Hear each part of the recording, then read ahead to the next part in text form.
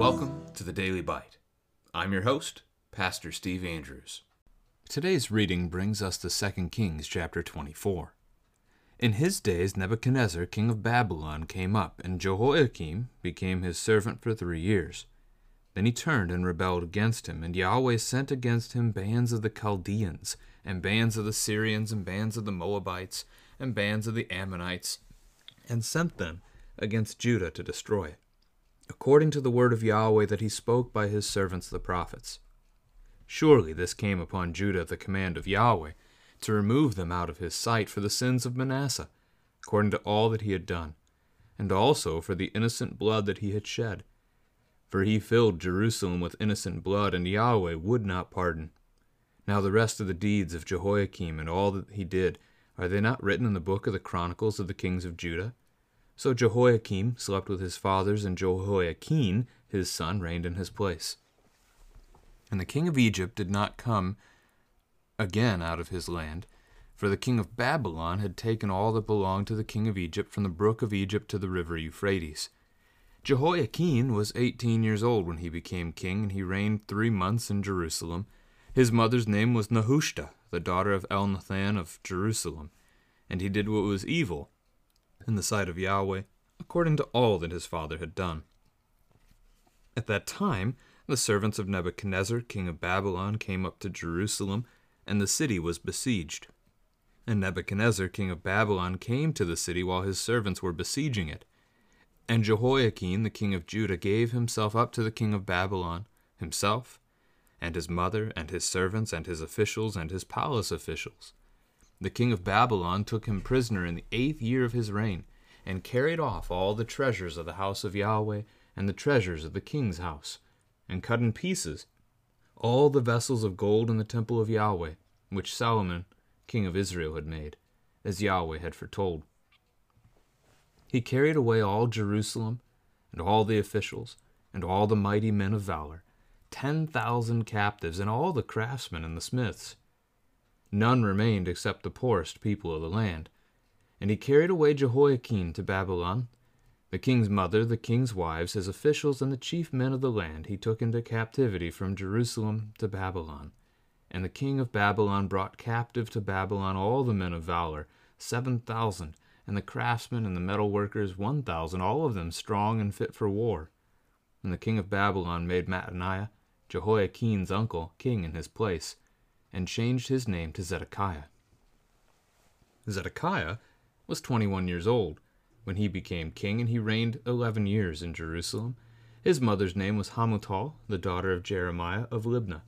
And he did what was evil in the sight of Yahweh, according to all that Jehoiakim had done. For because of the anger of Yahweh it came to the point in Jerusalem and Judah that he cast them out from his presence. And Zedekiah rebelled against the king of Babylon. This is the word of the Lord. So as we come back to the start of the chapter, we have Jehoiakim reigning over Judah. That was the very end of chapter 23 yesterday, 609 BC, lasts for 11 years, and it's in that window that Nebuchadnezzar, the king of Babylon, is going to come up against Judah and Jerusalem. Jehoiakim becomes his servant for 3 years. After those 3 years of servitude to the Babylonians, he rebels. And if we're taking the chronology of the chapter as being straightforward, then verse 2, it's when he rebels against Nebuchadnezzar that God sends all these enemies against Judah, according to the word of Yahweh that he had spoken by his servants the prophets. We are at a point in history where a lot of the prophecies in the Old Testament have already been written down. I mean, they've already occurred. Isaiah is gone. I mean, he's lived and died.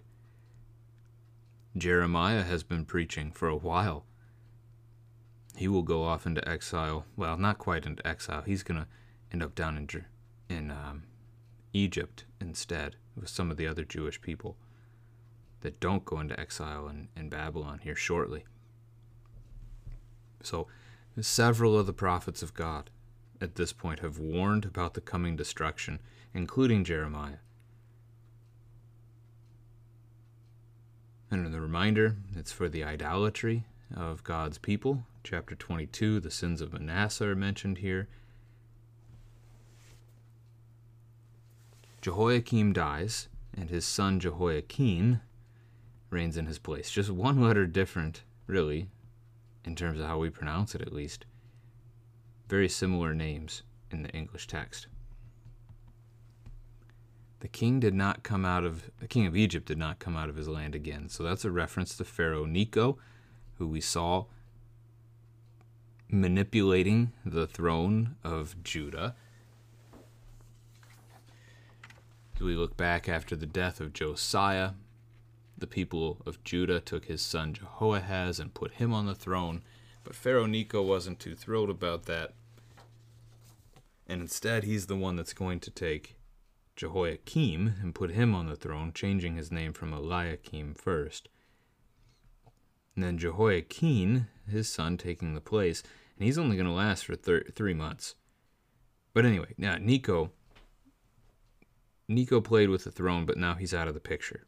Babylon has done its deed already and done some crushing work over Egypt. So Necho, well, Pharaoh's staying home. Now, as we get down to verse 8, as we learn about Jehoiachin, 18 years old, only gets for 3 months of reign in the year 598 BC.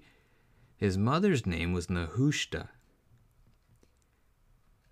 This is interesting because it was just back in chapter 18 that we saw the word Nehushten.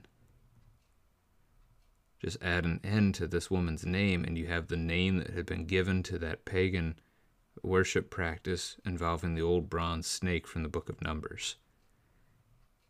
Then the snake lifted up on the pole by Moses in the wilderness so that people might look at it and live, that Jesus picks up on in John chapter 3 as he's talking to Nicodemus and says that the Son of Man must also be lifted up, and that whoever looks at him may not perish but have everlasting life. That Nehushtan, just one letter off for this woman's name. He does evil in the sight of Yahweh. That makes a third king in a row, and he's going to be followed up by a fourth as you turn over to Zedekiah by the end of the chapter. So we are adding our 10th and our 11th wicked kings over Judah, and that's the end. That's the end of the list. So our final tally, if you've been keeping score, Israel had 18 wicked kings, evil in the eyes of Yahweh, plus one, who does not actually get described that way because he only reigned for 1 month. The only thing we know is that Shallum killed the king before him, which is evil in the eyes of the Lord. So we just haven't quite firmly put him in that camp. I haven't, although it seems like he would be. Now, Judah has 8 kings who have done good in the eyes of Yahweh, and 11 who have done evil. So what's that make? 19 and 11 is 30. 38 kings, plus Solomon, David, and Saul, working our way backward to the beginning of the line of kings. So 41 kings in the history of God's 2 nations. All right. Now, as we move forward here, Jerusalem is captured. Nebuchadnezzar sends his servants against Jerusalem, besiege the city. This is one where you want to stop and talk about what a siege is with your children. There's a lot of good information out there on that if you're not too familiar with that form of warfare. But essentially, this is where your army surrounds a city. It'd be hard to do by the scale of some of our cities today. But you would take your army, you would surround an entire city, cut off their trade routes, you cut off their supply lines so that they can't get stuff in or out. The goal is that you are forcing them to surrender without even really necessarily having a battle, because you're starving them out. That's a siege. Now, warfare can certainly occur. Violence can follow that, and often did. Now, Nebuchadnezzar also came, and Jehoiakim, this 3-month ruler, gives himself over. We're not told the reason for it, but he's taken prisoner. So he surrenders himself. He's taken prisoner along with many, his mother, his servants, his officials, palace officials. So that's a group. Nebuchadnezzar takes them off into Babylon, as well as all the treasures of the house of Yahweh and the treasures of the Judean king. He takes all the vessels of gold and cuts them into pieces and carries those back. They've been there for a few hundred years, since Solomon's day. He carries the people back with him, and they're only numbered 10,000. This is an interesting observation right here. When the Israelites came out of Egypt, they numbered 2 million or more. And now, as Nebuchadnezzar comes for the remnant of God's people, he is going to leave some behind, and we're not told how many here. But he only carries away 10,000. The difference in those numbers is stark, and it is what happens to the people of God when they refuse to follow God.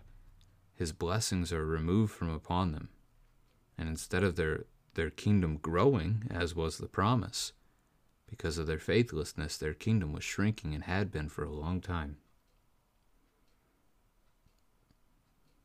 Only the poorest of the people were left behind. And then Nebuchadnezzar makes Mattaniah the new king over Judah, changes his name to Zedekiah. That he changed 2 of these men's names, gave them new names. I didn't actually do the research to see the meanings of the name changes, but it signifies authority.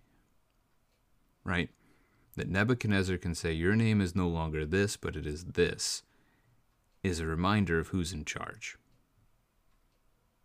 Nebuchadnezzar is flexing his muscles, and every time they hear themselves referred to by this new name, they're remembering that Nebuchadnezzar is their authority. Now Zedekiah also did evil in the eyes of Yahweh. 21 years old, he reigns 11 years, so from 598 until 587. His mother is the daughter of Jeremiah. That's not Jeremiah the prophet. He is the son of Hilkiah. This is Jeremiah the son of Libnah. So not the same man. But we learn in verse 20 that it comes to the point in Jerusalem and Judah that God casts them out. God has been warning of this ever since the first covenant he made back with Abraham. The covenant of circumcision. If you're not circumcised, you will be cut off from the people. The Israelites, when they come out of Egypt, in Exodus chapter 12, are warned that they will be cut off from among God's people if they don't follow him. And so it is that after hundreds of years, centuries of faithlessness among God's people, he is finally cutting them off. They will know what life is like apart from him, apart from his blessings and provisions. Now we can stop, and this is a spot you can talk about with your children. Why aren't we cast out? Why doesn't God cut us off? I mean, I sin all the time. I sin every day. My faithfulness to the Lord is not great.